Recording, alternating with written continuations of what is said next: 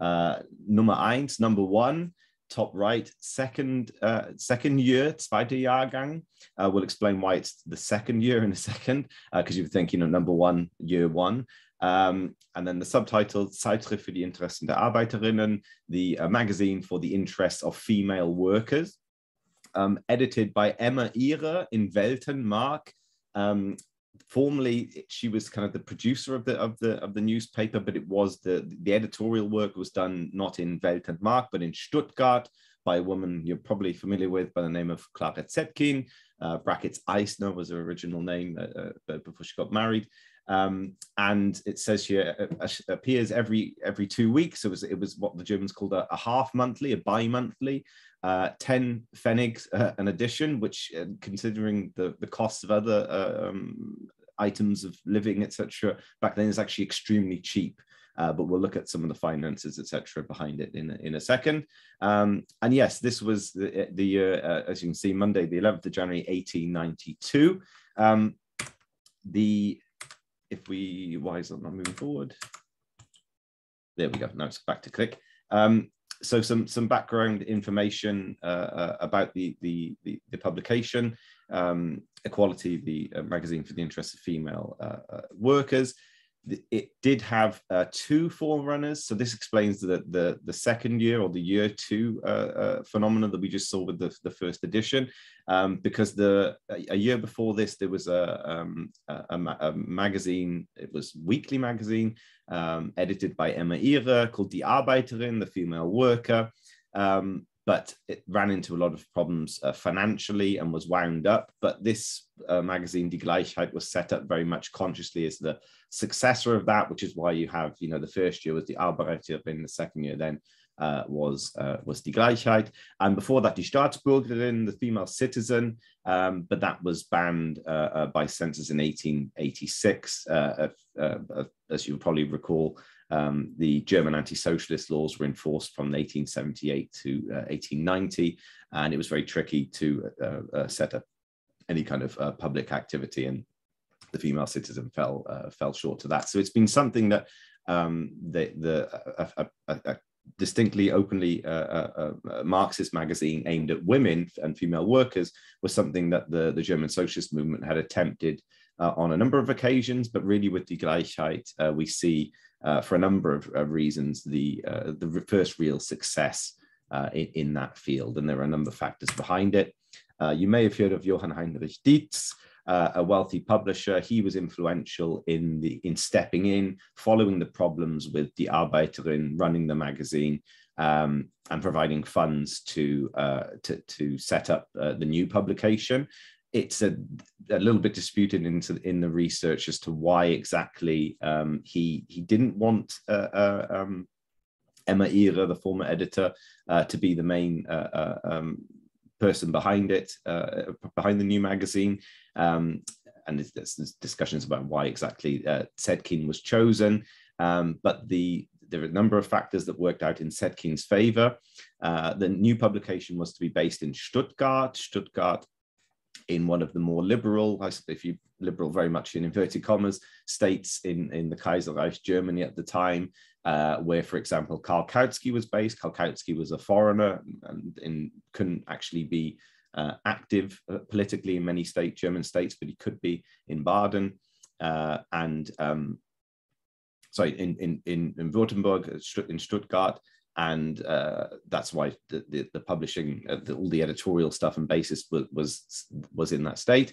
And Zetkin had just come back from a long period of exile in France and decided to move to Stuttgart with her 2 boys. So that, again, that lent itself to her being the editor as well. She knew Dietz from various jobs, translation works, articles she'd written, and obviously was very close with Kautsky as well, who was running Die Neue Zeit out of the weekly theoretical magazine out of Stuttgart. So kind of all these things came together, and Zetkin was chosen as the editor. She was initially quite reluctant because she felt that she didn't have the technical know-how to do it, etc., and she didn't have any experience with publications apart from submitting articles to Die Neue Zeit, etc., from France. But they kind of spoke it through with her, and they said, "Come on, we can definitely do this." And yes, indeed, in 1892, that was the first edition. It comes again against the backdrop of the party entering into the legality again, following the fall of the anti-socialist laws.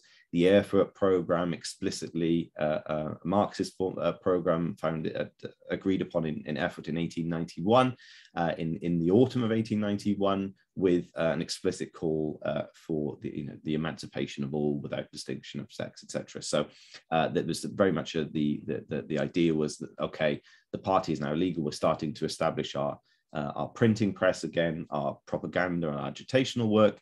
And so we really need a women's magazine. Die Gleichheit has been seen as Dietz's problem child in the sense that it didn't make any money. It wasn't in positive figures until I think about 1904. We'll look at that in a second. But it was very much close to his heart, and he really enjoyed working with Zetkin. And the other thing, while numbers, we'll look at the circulation figures in a bit, but while numbers were quite low at first, you also have to take into consideration that at the time, it was with organizing women was sometimes quite difficult, again, because there are laws. While social democracy is now legal, it's actually in many states, not in Stuttgart, but in many states, it's actually illegal for women to join political organizations at all. So sometimes it would be the case of the magazine kind of being passed around through several hands, etc. So it's sometimes tricky to pin down the official circulation figures, even though each party congress would produce these figures and budgets, etc., for the publication. You see on the picture here, Der Wahre Jakob was Dietz's, I suppose you'd call it meme publication, a satirical magazine that was enormously successful, made a lot of money, and incredibly wide audience, widely read, etc. And that essentially provided a lot of the excess funds to allow for publications like Die Neue Zeit, Kautsky's Die Neue Zeit, and Zetkin's Die Gleichheit to bring in bad numbers for a few years at the start before they started to grow. In 1901, the magazine became official party property. The Vorwärts Publishing House, which I think consisted of 3 administrators or 3 heads, and it was Babel, Zinger, and someone else. And basically, in 1901, it becomes official party property under the Vorwärts Publishing House, along with the Neue Zeit. And just quickly on the title of this, is kind of a German women's magazine of this talk. In 1907, it becomes the official publication of the International Women's Movement. So it's probably best to describe it, I suppose, as a German language women's publication, I suppose, because it did, as we'll see, have such an enormous influence internationally at the time within the German movement, within the Second International more broadly, particularly in places such as Russia, where it was widely read. I suppose what I think is important about this magazine, and indeed in a narrower sense about my project, is that the magazine is not merely a reflection of some of the most important twists and turns and developments within the women's movement, the social democratic women's movement, within social democracy as a whole, within the party, and within the nation, and indeed within the world. Kind of moving outwards, but also it's one of the, as some of you may know, it's one of the perhaps most important publications and mouthpieces of the left and radical wing. I put it in inverted commas because it's slightly complicated, but the radical wing of international social democracy under the influences of Zetkin. So it's not just kind of holding a mirror up to these events and what's happening in these tumultuous times between 1892 and 1917, but is also through Zetkin's influence an attempt to shift discussion in the party and beyond. It also shouldn't really be seen as a women's publication in the traditional sense, is maybe the wrong way of putting it, but in the kind of widely underspread sense of the term. Die Gleichheit is about equality, not just between men and women, but for society as a whole. And as soon as you then raise the question of what is a women's publication, what are women's issues, etc., then we get into the question that really surrounds or shrouds this publication and its reception and controversy between Marxism and feminism, etc. About what was the nature of this magazine. But for Zetkin, certainly the emphasis was on organizing. So it was an agitational and theoretical journal aimed at women, with the intention of drawing them into the workers' movement, into the party, and allowing them to become leading activists within that party, with women and men working alongside each other to overthrow capitalism. That was the guiding idea. So it wasn't just about, in that sense, solely so-called women's issues, but speaking to women and bringing them into the family, if you like, of social democracy. Did all sorts of things. One little example I quite like. It did kind of go into the details of the horrible situation of women workers at the time, the terrible wages they received, the sexism they experienced, the conditions, the huge strains on their time with family duties, etc., etc. And it would name names. So I have here in brackets Robert Bosch. Bosch, I don't know if you have today, for example, dishwashers or washing machines with Bosch on them.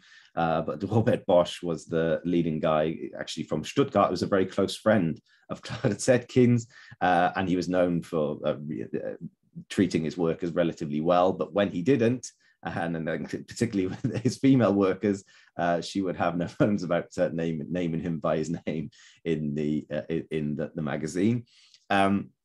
It would also have an organizational focus. So it would look to, again, especially in the early period, in times of semi-legality, if you like, when it came to organizing women, there would be lists of meetings and people to contact and things going on across Germany. So that was a key thing of it. But I think fundamentally as well, if you look at what Zetkin's aims were with that magazine, it was very much in the mold of Kautsky's Die Neue Zeit, with a focus on women and women workers. So Zetkin, was once asked, there were complaints, for example, about it being quite difficult to read, particularly, again, you look at the context of 1890s Germany.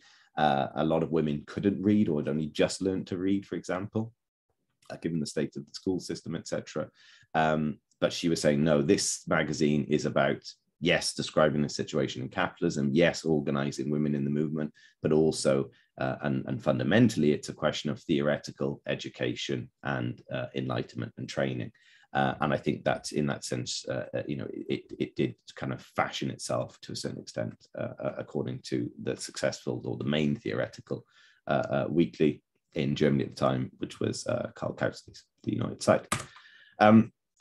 Some figures you may or may not be aware of. Zetkin, obviously, we will talk about in a lot more detail. Karen Honeycutt, who wrote a PhD and I think published it as a book in the 70s, a biography of Zetkin, described Die Gleichheit as a one-woman show. We'll talk about that in a second. Käthe Duncker, who was together with her husband Hermann Duncker, they were kind of lifelong members of the radical wing of social democracy, later KPD. She wrote an untranslated book in 1914 called Socialist Education at Home. And as we will see, one of the main thematic focuses of Die Gleichheit was the question of socialist pedagogy and the raising of children, which is fascinating, and it's only something I'm just starting to scratch the surface of. Emma Ihre, we talked about her, a long-standing figure of the German women's movement and workers' movement. She was removed from the editorial board. I say her role, as you saw from the first slide, it was produced by Emma Ihre in Felten. She was removed eventually in 1901, following differences over questions of revisionism, etc., which we'll talk about in a bit. Maria Juchacz, who is pictured there on the top right of your screens. she was a majority SPD activist, so came out of the SPD, the kind of pro-war wing of it, who replaced Clara Zetkin as editor in 1917 and developed what's in the literature is known as the New Gleichheit. We'll talk briefly about that, the fate of that magazine. Heinrich Schulz, an incredibly important figure, kind of like the nemesis of Zetkin in a way, somebody who worked closely with her again on the question of SPD's education, pedagogy, approach to school, not just to education at home, but also the school system, etc. And at a very famous Mannheim, was it Mannheim? Very famous congress in 1908. He and Clara Zetkin both gave long speeches introducing the kind of guidelines for educational policy of the SPD. He later became a social chauvinist and the state secretary for education in the early Weimar Republic and was responsible for the school bill there. We'll return to that question later on, but he's a significant figure. He also wrote a lot for Die Gleichheit. So again, it wasn't just aimed at women. It was also, it wasn't just women writers, also men wrote for it. Luxembourg, who again generally dismissed as somebody not interested in the women's question, broadly speaking, but she wrote on a number of occasions throughout the history of Die Gleichheit when Zetkin was the editor, very close with Zetkin. And what's interesting about the relationship with Luxembourg and Zetkin, for example, is that if you look at J.P. Nettles' book on Luxembourg, he makes 2 points about Zetkin, kind of snide points. One is that she was so-called intellectually lesser than Luxembourg, perhaps. But, you know, and then he says about Zetkin, she concerned herself with women's issues, right? And that was her legacy. And you know, looking at some of the stuff, the recent upturn in interest in Zetkin, for example, both of those statements are certainly can be questioned. But anyway, before we go on, let's have a brief look at the figures. We're not going to go into the huge details of it, but you can see the gradual growth from the first figures we have from 1902. And again, it should be stressed that these are taken, you know, with all the warts and all, as it were, in terms of accounting for how many were sold and distributed. But it was kind of a ritual, a yearly annual ritual at the SPD congresses, that not only would you get the full financial report for the party as a whole, but you would get the circulation figures for all of the Vorwärts, the party publications published under the Vorwärts publishing house, which I mentioned before, Die Neue Zeit, Die Gleichheit, and Der wahre Jakob. And that would be a kind of standard thing. And then there would be questions about the situation, etc. The dates that are worth looking out for, say 1904 is the first time that publication is in the black. So it's actually starting to make some money. 1905, there's a double, it kind of doubles there between 1904, 1905, 1905, 1906 doubles again. And that's a significant year in the history of the publication, as we'll see, because we have the introduction of the two supplements into the magazine, which changes or modifies somewhat the nature of the magazine, I would argue. And then, you know, broadly speaking, there's pretty constant growth. There's a bit of a wobble towards the end of the 1900s. And you can see as the party continues to grow, so does the Die Gleichheit. And that would obviously, these circulation figures would also entail what we call mandatory subscriptions, I suppose, so from various party organizations, union organizations, etc. But those were the figures that they worked with. What's interesting as well, if you taking a step back from the standpoint of SPD politics more generally, is that in 1914 these annual reports stop completely. So it seems to be part of kind of a precondition of the Burgfrieden, the fortress peace that the party concludes with the German government, the war government, that these reports stop. And the other thing worth noting about 1914 is that precisely because Zetkin uses Die Gleichheit as as a factional magazine, indeed always had done. In 1914, she really steps up the struggle against the pro-war policies of the majority of the SPD and the leadership at the time. And there's an active boycott of the publication in 1914. I don't know where the figures come from, but basically the stuff I've read is that this subscription cancellation campaign by the party leadership sees the circulation fall by about half within a year or two. So that's worth noting as well in terms of the fate of Die Gleichheit over the years.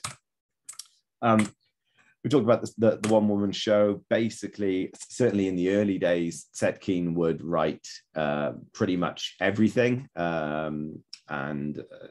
That reflected the early days of the magazine. But as it grows and the editorial apparatus solidifies, it draws in more and more people. And there's obviously people sending reports, not just from other parts of Germany, but internationally, as we'll see.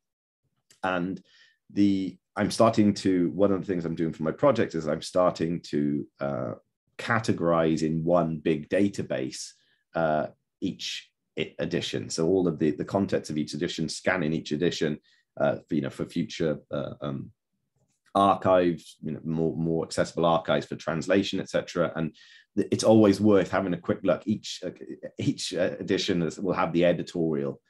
You have the little title, and you can see all of the issues that Zetkin is really trying to push at that time. And they're usually, say, relatively high level theoretically, which causes some controversy, but always really good reads. And you can see it, as I say, you can follow the developments, the more broader developments at the time by looking at Zetkin's editorials and what she's trying to raise. She was criticized for never signing the editorials, but she defended that, saying, well, what's the problem? The other issue, of course, is that some article, when it comes to signing articles, is that if somebody's based in Prussia, for example, that could be potentially at least cause for arrest. So that was the other thing with signing articles. But some articles were indeed signed. There were some pseudonyms, but some would sign with their own name. Zetkin tended not to do that as the editor.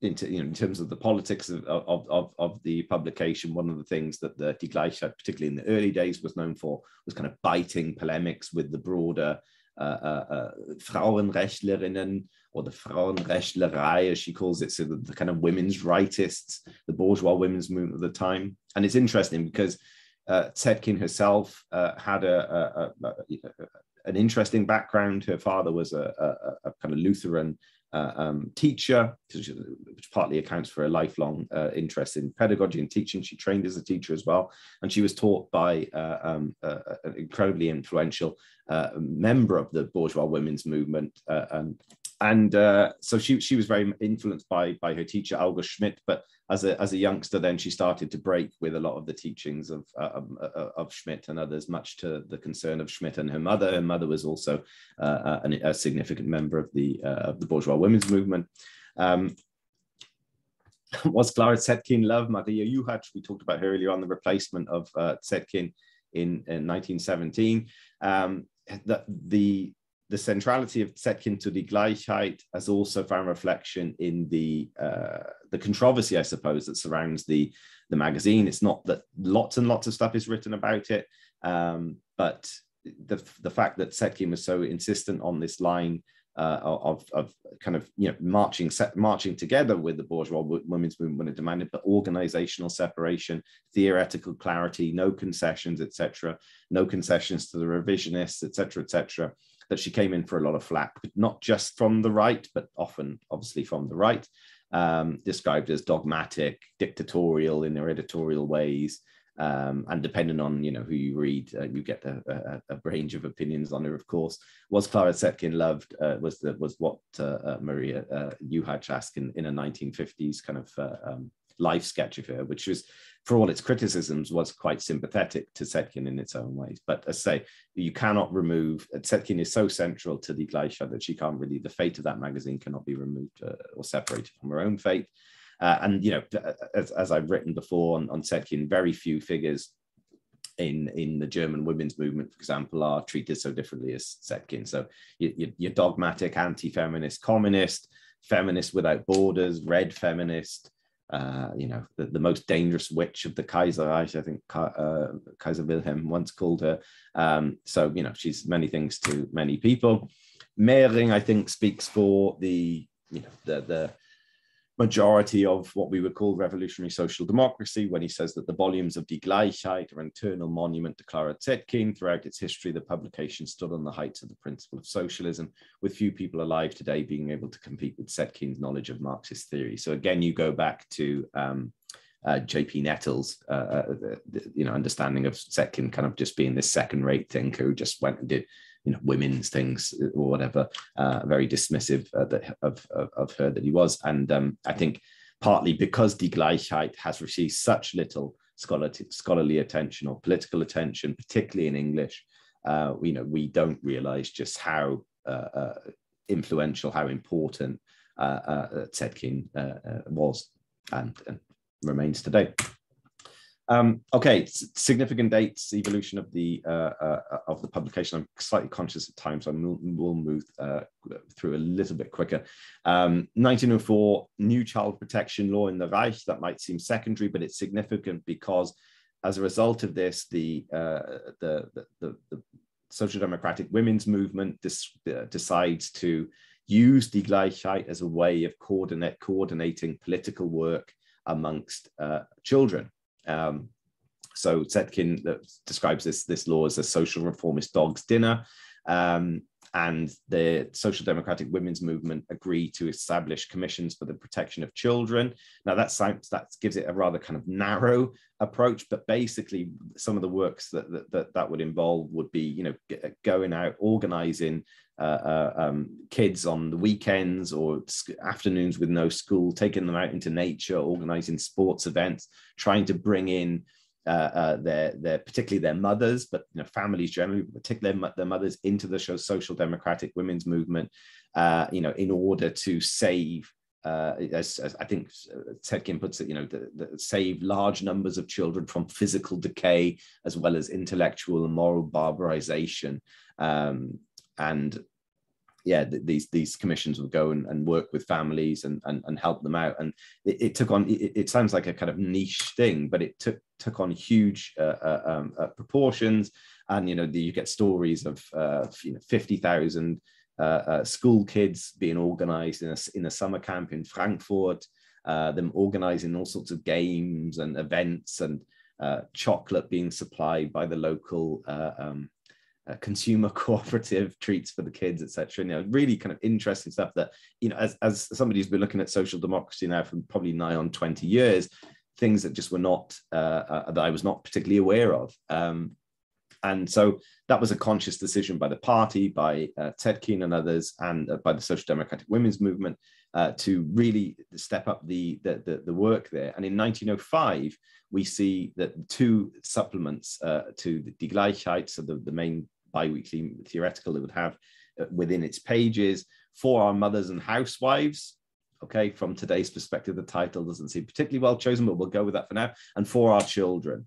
And really, as far as I can tell, certainly when it comes to children, these are the first and certainly one of the few such supplements in the history of the movement, and huge enduring interest. I know the British Workers' Movement does things with kind of socialist Sunday schools, etc., but I don't think it was really on this scale. And the supplements we'll have a brief look at them in a second, but fascinating. I'm just starting to, as I say, get to grips with them. 1914 is obviously a significant date for a number of reasons, but the production of the paper becomes incredibly difficult, shortages, and then of course censorship. And as I've alluded to before, Zetkin uses the magazine as a rallying cry, really, of the left internationally, bringing together the Bern Conference of Social Democratic Women, for example, in 1915, using very much Die Gleichheit as kind of the launch pad for that. I should have said this, by the way, as well. No, I did say that about how it was the international, the publication of the International Women's Movement at the time, Social Democratic Women's Movement. And then, all the struggles with the census that she had, which we'd have to change every sentence, but then eventually just left the marks of the censor in for the reader to guess what was being excised. removed as editor, but replaced by Juhacz and Heinrich Schulz, both of whom we've just briefly discussed.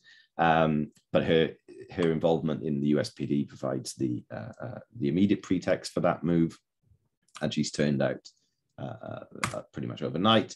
The New Gleichheit, different focus and shift towards more individual and liberation and empowerment of women, which is interesting. This is working from a PhD dissertation by Miriam Sachse, which is in German, but very much worthwhile reading for those of you who can read German. And she makes the point that there's this huge shift. Obviously, my project is looking up until the point where Zetkin is removed. So more of a focus on that. But Sachse is very good at comparing and contrasting the two. And she says that while terms like class struggle and socialism still feature, they do so far less. And in 1923, the publication is wound up again. So the specter of financial problems with these publications, but obviously in Germany in 23 things are terrible, and I think is Sachse points out that one issue costs around 40,000 marks at one point, which is just incredible, from 10 Pfennig for the publication. I've got The Sorrows of Young Werther, picture by famous work by Goethe. You'll hopefully see why in a second. Central themes and features of the magazine. So I'm talking here up until 1917. They vary and shift across the years, but the main things are the editorials. We talked about those already. Often controversies within the party. So Zetkin would use often in the run-up to a party congress, and subsequently use it as a way of trying to impose her agenda and the agenda of her comrades against the revisionists, for example, in these pages, and making it clear to women how important it was for them to stand for election for these congresses, to put motions forward, etc. So that's been useful to look at. And then themes: militarism, colonialism, the right to vote, and ladies' suffrage, which is what how she dismissed the bourgeois women's movement that wanted the vote for women, but only certain women. Revision and reformism. The women's workers' movement, I alluded to this earlier on, but this was a regular feature, a networking feature of the paper, particularly useful before 1908, when it was basically illegal for women to join political organizations in most states. And you would also then, get detailed information, quite useful for historians as well, to look back. Oh, in October there was this congress, in this date there was this international congress, and obviously you would also have detailed reports of the women's international congresses, which began in the early 1900s. News in brief. So again, just a selection, again, usually Zetkin selecting various things from around the world that would shed light on what's going on in the social democratic women's movement or in social democracy. So something would happen in America with the struggle for women's suffrage, whatever there, and and this is why, you see, we need an independent women's movement that's based on the workers' movement, etc. Things like that, but also kind of weird things on new inventions that were happening around the world that she would then comment on, etc. So quite interesting. Historical pieces, very strong, as I said before, very strong historical theoretical focus, which is significant, I think. Zetkin, but Duncker and some others wrote lead articles, usually serialized as well. So one of the most famous pieces, early pieces by Zetkin, is a series on female communards, which was eventually developed into a brochure, but I think it was maybe, I don't know, 6 or 7 pieces in a series in Die Gleichheit. Advertising, worth mentioning, we talked about funds on a number of occasions, but Zetkin would allow, I think it was 20 Pfennig per line. She would allow public advertising from the workers' movement. So she would say, look, if it's important meetings, publications, etc., we'll advertise it, but we won't go to businesses. We won't go to, the kind of capitalist world in that sense. That was the main focus of it, and again, relatively cheap. But as Sachse points out, in 1917, the New Gleichheit changes considerably. So you've got all sorts of weird and wonderful things being advertised to women in 1917, diet pills, wigs, fashion, etc. And Sachse points out that, actually, what's revealing about this is that a lot of these items were very much beyond the reach of the average woman worker at the time. And she argues that maybe Die Gleichheit at this point has become more a publication of the so-called New Woman. I won't go into that in Weimar Germany, but also very much the publication of the wives or of political functionaries in the early Weimar government, or the functionaries themselves, for that matter. Cultural pieces, this brings us back to Goethe and Werther. Poems, novellas, short stories, often serialized. So again, you'd have to pick up the next edition to find out what was going on. The first such short story was by none other than Nina Kautsky. Kautsky's playwright and actor mother, which again was spread out. I think it was called Christmas. It was spread out about six different editions of the Die Gleichheit. Obviously probably on Kautsky's suggestion, or I've got this lying around, would you like to use that? And that, but what some people have pointed out here is a criticism of Zetkin. There would be a lot of people like Goethe, Schiller, Shakespeare, etc., which for some writers, well, it's problematic because A, they're men, was mainly men, and B, they're mainly from the kind of pantheon of bourgeois high culture, and that's a source of criticism of Zetkin, including by some of her friends, but such as Rosa Luxemburg. But maybe we won't go into that now. There is in the top right is that's actually not a proper edition of it, but that's the For Our Children supplement. That will be, there was such demand for these things that every year they would produce an annual of all the supplements from that year in a red book with gold lettering, but that is actually a GDR edition. It's not an original one, but it would look something like that, I assume. And so, yeah, these supplements looking at, for our housewives, for our mothers, for our children, you can see why in many ways they're ahead of their time. The demands they were making on education, for secular education, for nationally based education, etc., far ahead of the time, perhaps in some ways, in terms of you look at this description of Zetkin's of the new magazine. She says that now with these supplements, it would not only be a faithful advisor to the woman seeking to take part in a classist struggle for liberation, i.e. the very founding idea of Die Gleichheit that I outlined, but also assist in her, quote, all-rounded development and the better fulfillment of her duties as a housewife and mother. And for our mothers and housewives would indeed have things like tips for the household, advice on how to stay healthy, look after the sick. It would contain fashion advice of sorts, although not linked to capitalist enterprises. And the most popular column, which was mainly written by Schultz and Dunker, was called The Mother as Educator of Her Children. Again, lots of interesting materials there. Here is, again, time is running short, but we can have a brief look at these. So again, just to take a step back from this, you see the language of the supplements is quite different, is markedly different, in fact, from the Zetkin editorials about, the nature of colonialism in modern capitalism, or the significance of Bernstein in the development of Marxist theory, whatever. These were very much more of an agitational nature, I suppose. And in that sense, I think do have to be seen as a concession of that Zetkin makes to some of her critics that would say, look, we go to some of these women and they say, yeah, we're happy to support, we like your cause, but I can't understand a word of Die Gleichheit, right? And again, for some reason, for good reasons in some sense, as I say, given the state of education, etc., in the Kaiserreich of the time.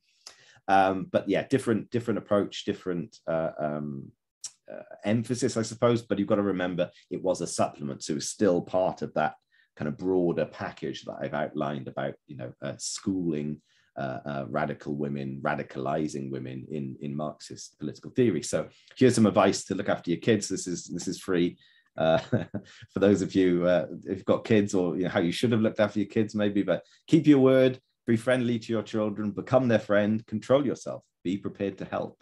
Use your time wisely. Decorate your house. Look for the beautiful in things. Don't be a chatterbox. Avoid alcohol, and don't raise little hurrah patriots. Very relevant, of course, given Britain in the past few weeks. Maybe one more we got time for. Honor the pioneers of our struggle. Don't put up with any showing off. Insist on good manners. Don't give long sermons. Maybe one piece of advice I should have taken. You shouldn't mollycoddle your kids. Go on walks with them. Familiarize your children with overcoming obstacles. Tell your kids the truth about sexual matters. raise your children to be independent thinkers, speak to your children. So very kind of micro flavor impression of what some of these supplements would contain. And I've talked about the kind of contrast with the rest of the paper here. But Zetkin, for example, described them as not speaking the language that is above the hearts and minds of the proletarian readers, but that captures them in their daily hardship, needs, and desires, and simultaneously raises them above their dull day-to-day existence. They are, as it were, a piece of pedagogical visual instruction written in undemanding and unpretentious language as appropriate to the readership to which they are mainly addressed. And it has to be said that the children's supplement, which we haven't got time to go into today, that may be for a future discussion, they were so popular that party congresses actually saw many motions demanding that the 95 other party newspapers would include such supplements, because they were really popular with kids, and have largely been forgotten, with one exception which we'll look at the end in terms of the GDR, very significant to the GDR, these pedagogical materials for kids. But yeah, I've talked about the Christmas annual of the Our Children for Our Children supplement. This is Heinrich Schultz. So again, I talked about how he worked with Zetkin closely on questions of socialist pedagogy.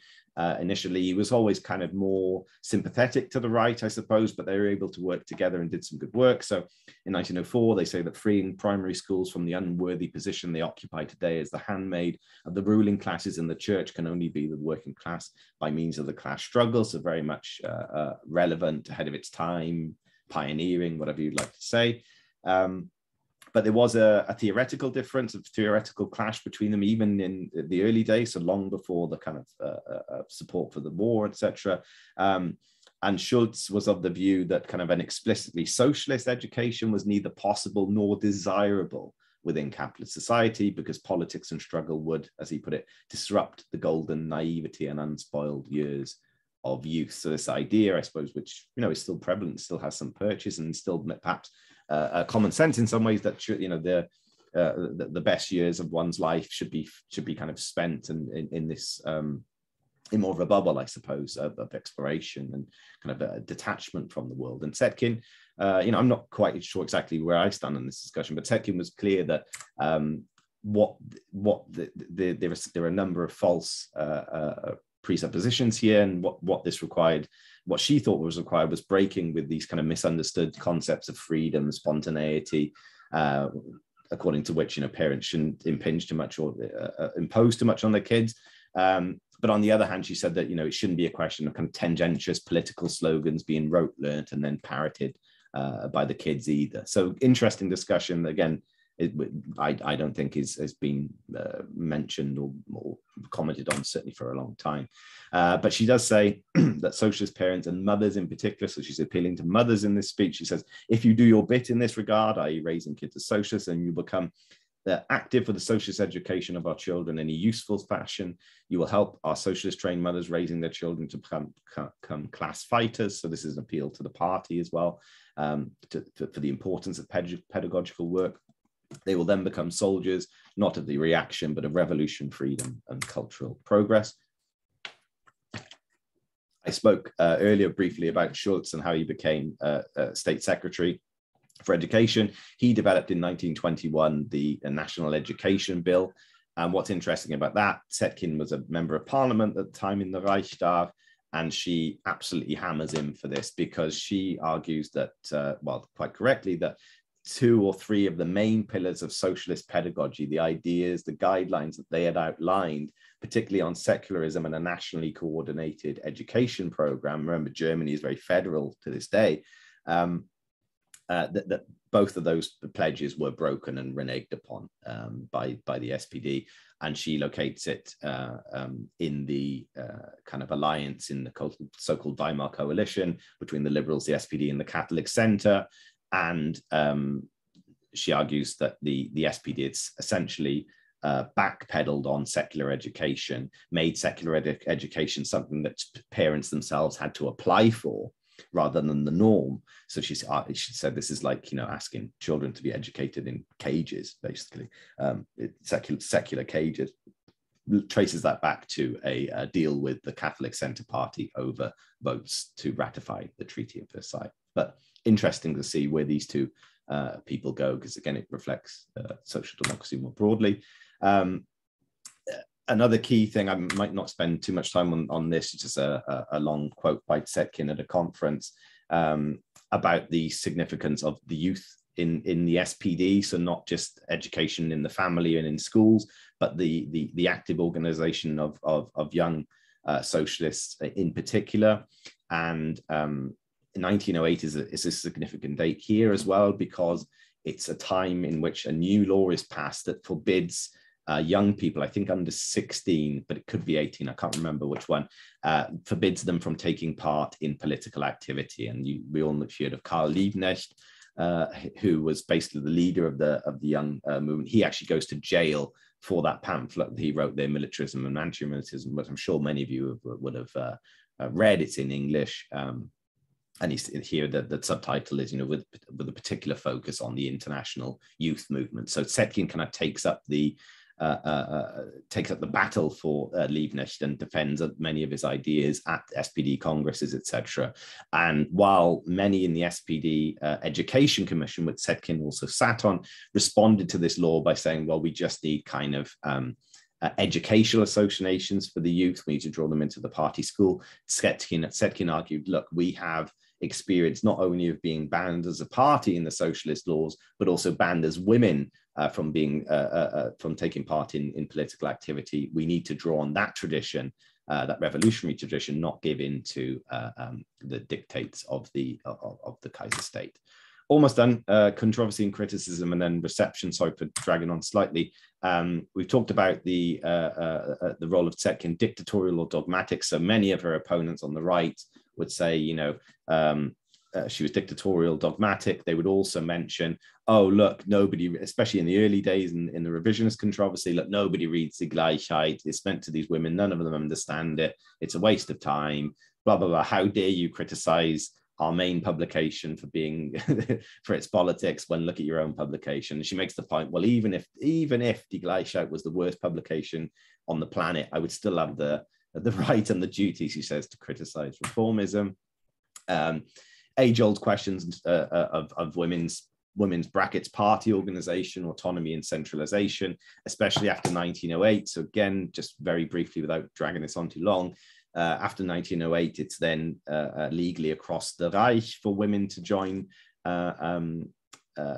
political organizations, which means that their role in the party becomes a more normal or standard or traditional one, whereas in the past, you would have women's propaganda commissions that had a little bit more autonomy in the way that they acted, because they needed to. They would have trusted representatives that they would turn to, etc. And that kind of question of how then these would be reintegrated, reabsorbed into the party was clearly a bone of contention. And I've even read feminists writers on Zetkin saying, yeah, basically the party then just did the job of what the police used to do, which is obviously a huge exaggeration, but it's clearly was a cause for controversy. Zetkin is criticized also for, again, often under the freedom of criticism refrain, and we know where that comes from in terms of Lenin, Kautsky, the revisionist controversy, etc. But there were no letters. There wasn't a letters page. It was very difficult sometimes to see, how would people respond. But on the other hand, it should be said that Zetkin would publish articles critical of her, even those from the right.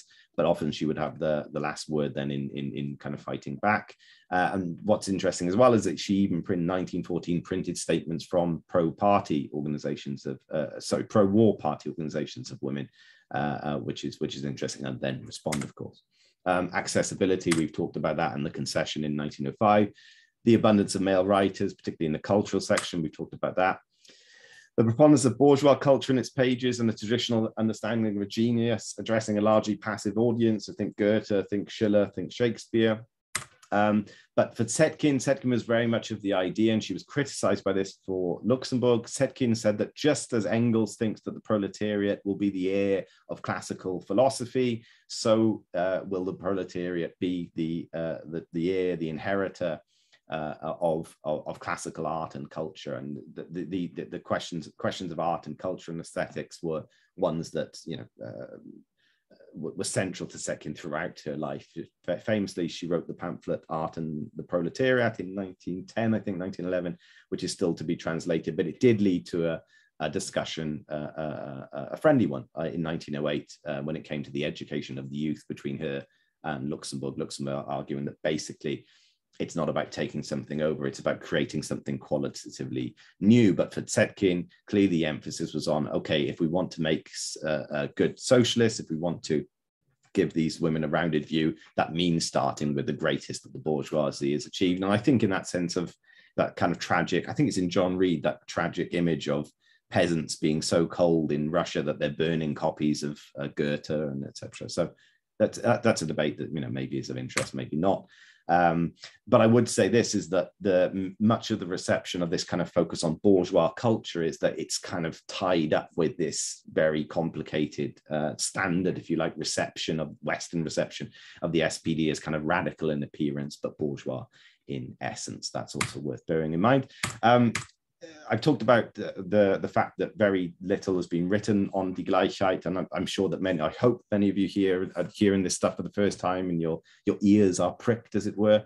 Anne gave a talk on Lisa Vogel, and I just went back. I haven't read that book for years, but I went back and just had a look at what she talks about in the Second International. And really, maybe comrades can correct me, but it's just a few pages on this. And given the centrality, the significance, the sheer output of this magazine. This is 25 years under Zetkin, fortnightly publication, 10 pages, tiny writing. It's clear that those such as Vogel, are overlooking something central because they dismiss this history as reformist, waste of time, etc. They're missing something central. In the Eastern Bloc, however, and again, I don't want to spend too much time on this. We kind of have an opposite picture, what I call detailed dogmatism. So actually, Eastern scholarship is incredibly detailed and useful. So a lot of the stuff you'll read is detailed and interesting, and I've been flicking through it. Obviously, it's then always filtered back through the main kind of foundation myths of the GDR, etc. Particularly, we have to be slightly concerned when you see that they're using Zetkin as a kind of stamp of approval for a Marxist theory of education within the GDR.